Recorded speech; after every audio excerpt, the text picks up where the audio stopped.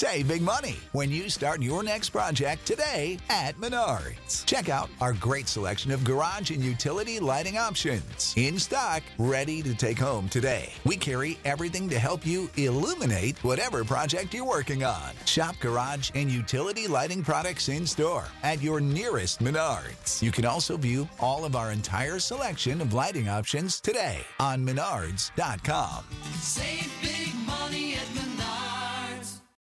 So the U.S. is funding worldwide abortions, and Paul Maxwell has lost his faith. We're going to talk about it.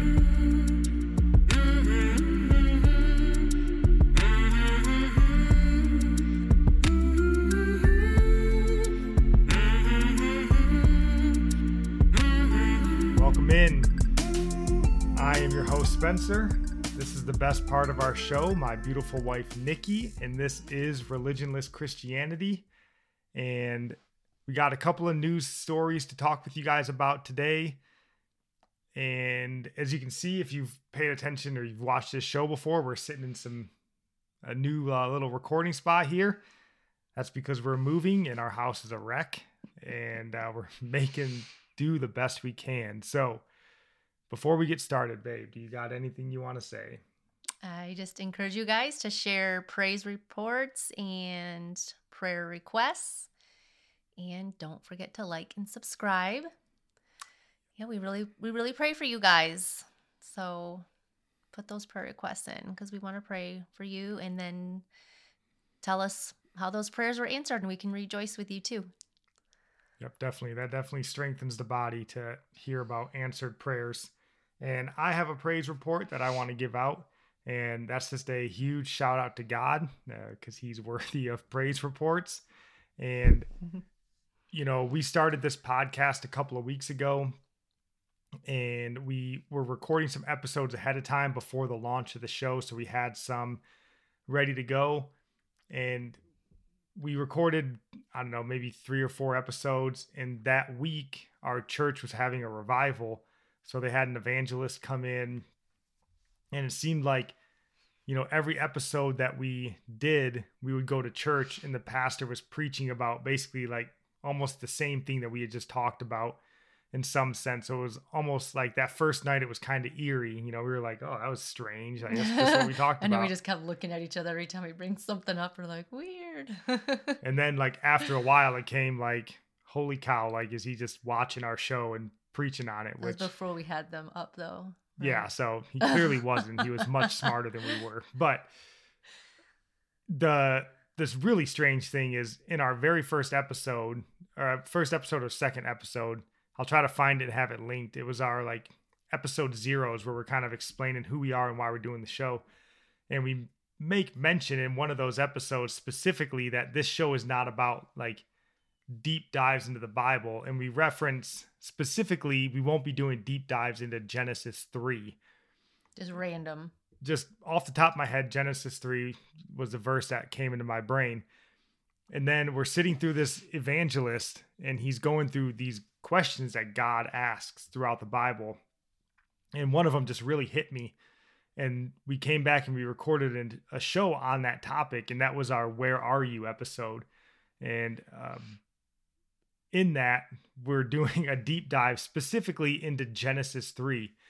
And I didn't realize it at the time until we launched the show and I was going back through listening to all the episodes, just trying to see what it sounded like. And then it like struck me. I was like, holy cow, like the first deep dive into the Bible we did was specifically on Genesis 3.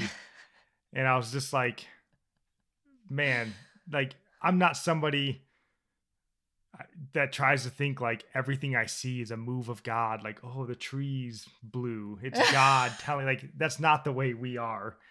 But, you know, I just feel like, you know, we started on this path. We wanted to launch this podcast and it wasn't the right time.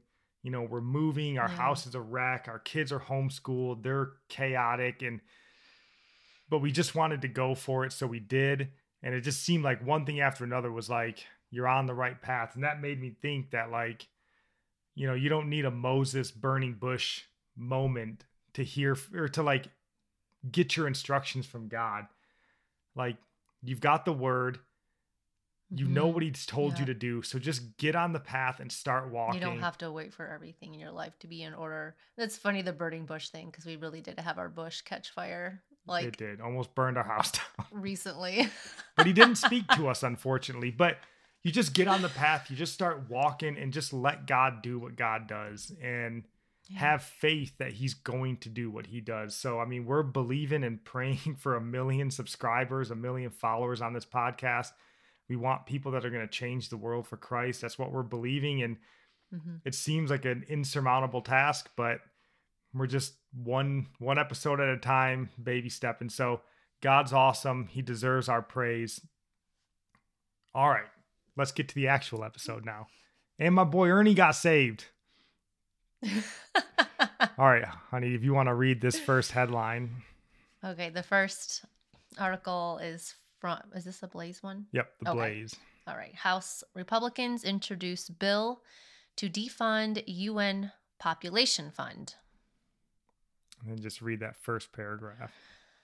A group of 40 House Republicans, led by Representative Chip Roy of Texas, have introduced a bill to defund the United Nations Population Fund, arguing the international body supports China's tyrannical population controls, including forced abortions and forced sterilization of women. Gotta love China, right? So this is Terrible place. obviously terrible. It's bad enough that we can't get enough of the abortions in our own country, but we want to go and make sure that everyone around the world has access to kill their own babies or be forced to kill their babies. In China's case, I'm sure they would love to keep their babies there, but gotta love communism, right? So this was just reading down here in this next paragraph. It says in 2017, President Trump had cut $32.5 million from this population fund after he reinstated what was called the Mexico City policy, which bars U.S. foreign aid to non-governmental organizations that fund or otherwise support organizations that provide abortions. But President Biden, on his first day in office, revoked the Mexico City policy. So awesome. And Why is that the first day? Like, why? got to get your priorities in order, right? Not enough black babies have been killed recently. So this article in itself is not sort of the point of this. Well, it's the point of this show, but next week we're going to be doing a much more thorough look at religion and politics. So if you're watching on YouTube, please like and subscribe and then hit that bell notification so you don't miss it. And if you're on the podcast, please just stay tuned. We're going to do more of a deep dive into that. But President Obama famously said elections have consequences. And this is a consequence. If you dub yourself a Christian, a godly person, it's kind of hard to wrap your arms around. It doesn't just affect our country. Like, we have our hand in a lot of wicked things that affect other countries, oppresses people in other countries. But, who cares, right? Those stimulus checks keep coming, and that's good enough, right? Who needs more little black babies walking around, right? You got your government check coming in. This is obviously horrible, and we're going to dive more into this next week, so please stay tuned. But we wanted to look a little bit harder at the second story. And again, this second story is going to be sort of a jumping off point for an episode as well next week, where we're going to be talking about discipleship. And if you want to go ahead and read this headline. Oh, yeah. And this one is from Christianity Today, Okay. or Christianity Daily. Okay. Paul Maxwell, former writer at Desiring God, announces he's no longer a Christian. Paul Maxwell is walking away from the Lord. That leaves a lot of questions just reading that. Yeah, so I took down some notes, and I don't know who Paul Maxwell is, and he's not the point of it. Anybody that walks away from the Lord is, I guess, worth looking into. But it was funny because it reminded me of the movie Signs. We watched Signs just a couple of weeks ago or a month ago or something. And if you've never seen Signs, spoiler, I'm going to tell you how it ends. But in the movie, Mel Gibson plays the lead character, and he's a former Methodist priest or pastor, whatever they're called, reverend. And in that movie, he loses his faith due to a horrific tragedy with his wife. And he loses his faith in God, won't even let his kids talk about God. And then, the movie unfolds. And by the end of the movie, it sort of ends with him wearing his reverend or priestly garb again, like he's refound his faith and he's going back to be a preacher or whatever. And when I read this story on Paul Maxwell, it made me think of that. And the reason it made me think of that is that these people weren't Christians in the first place. Mel Gibson, he might have been a Christian by the end of the movie. I don't believe he was a Christian to start the movie. Yeah. Right? Because and thankfully we've never had a horrific tragedy of that level. But if tragedy makes you lose your faith in God, I don't think you were believing in the right God. I don't think you were reading the right Bible. It makes me think of Job, because Satan said, or God said to Satan, "Have you considered my servant Job?" And he had him lose everything, and he never turned his back on God. That's the ultimate, how could it get worse than what Job went through? Yeah, he's our great example of the testing of our faith. His buddies didn't even have a tragedy, and they were trashing God and trashing Job. And Job was the real believer. And yeah, and I don't want to speak rudely about these people. Everyone has their own experiences, but the Bible's quite clear on what the Christian walk is. And it's quite clear on who our God is. And, if tragedy makes you turn your back on God, in this, there's other ones. The leader of Hawk Nelson, he has recently talked about losing his faith in God. And there's been a couple of other high profile people that have, announced that they've lost their faith in God. Mm-hmm. And I don't know how to word this right, but if tragedy will make you lose your faith in God or something like that, I don't think you truly believed in the God of the Bible in the first place. I think you liked a certain version of God that you had in your mind. And then when life happened and that version of God was sort of shooken for you, you lost faith in your version of God. Or you were just given a false gospel and you did have faith in that gospel. Which is probably more accurate. Yeah, it didn't work out for you. Well, what Paul, what's his last name? Maxwell. Well, he said, I watched his video, his Instagram video that was linked in the article. And he said some things in there that really made me think he really didn't have a grasp on what it meant to follow God. And he said something like, I finally love my life for the first time, and I finally love myself for the first time. And we're not even called to love ourselves, and loving your life. He was one of them, in the parable of the seed that fell on different soil. Yeah, Matthew 13:18, if you want to read it, or I can. Oh, you have it pulled up here. Oh, that first paragraph. Okay. Therefore, hear the parable of the sower. When anyone hears the word of the kingdom and does not understand it, then the wicked one comes and snatches away what was sown in his heart. This is he who received seed by the wayside. But he who received the seed on stony places, this is he who hears the word and immediately receives it with joy. He has no root in himself, but endures only for a while. For when tribulation or persecution arises because of the word, immediately he stumbles. Where I wanted to stop and say, he didn't, he also said something about, he just wants to connect with people. He misses connection with people. And I'm like, did you have to disconnect from God to connect with people? Like, weren't you connecting with the body of Christ? Like, why do you have to choose God or connection with people?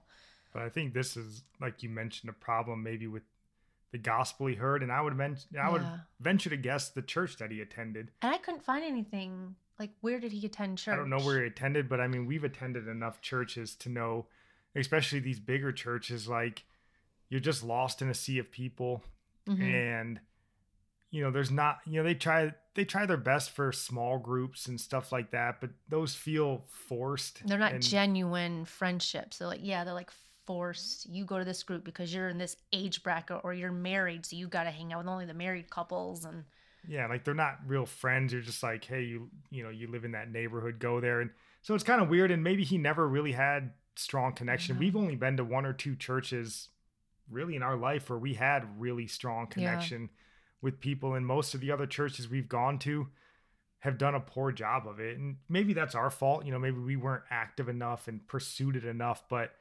we can't just blame the church. Yeah, it's really. not 100% the church's fault, but I do think that's a problem that we've seen in the church, and I'm sure you guys have seen as well in the church.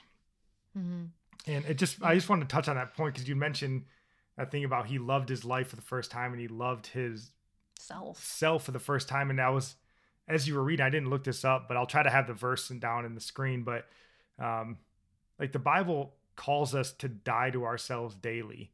Like you should kill yourself daily. Dietrich Bonhoeffer, I read a quote from him where he said that once you become, I'll try to have it down because I'm probably screwing it up, but it says, once you've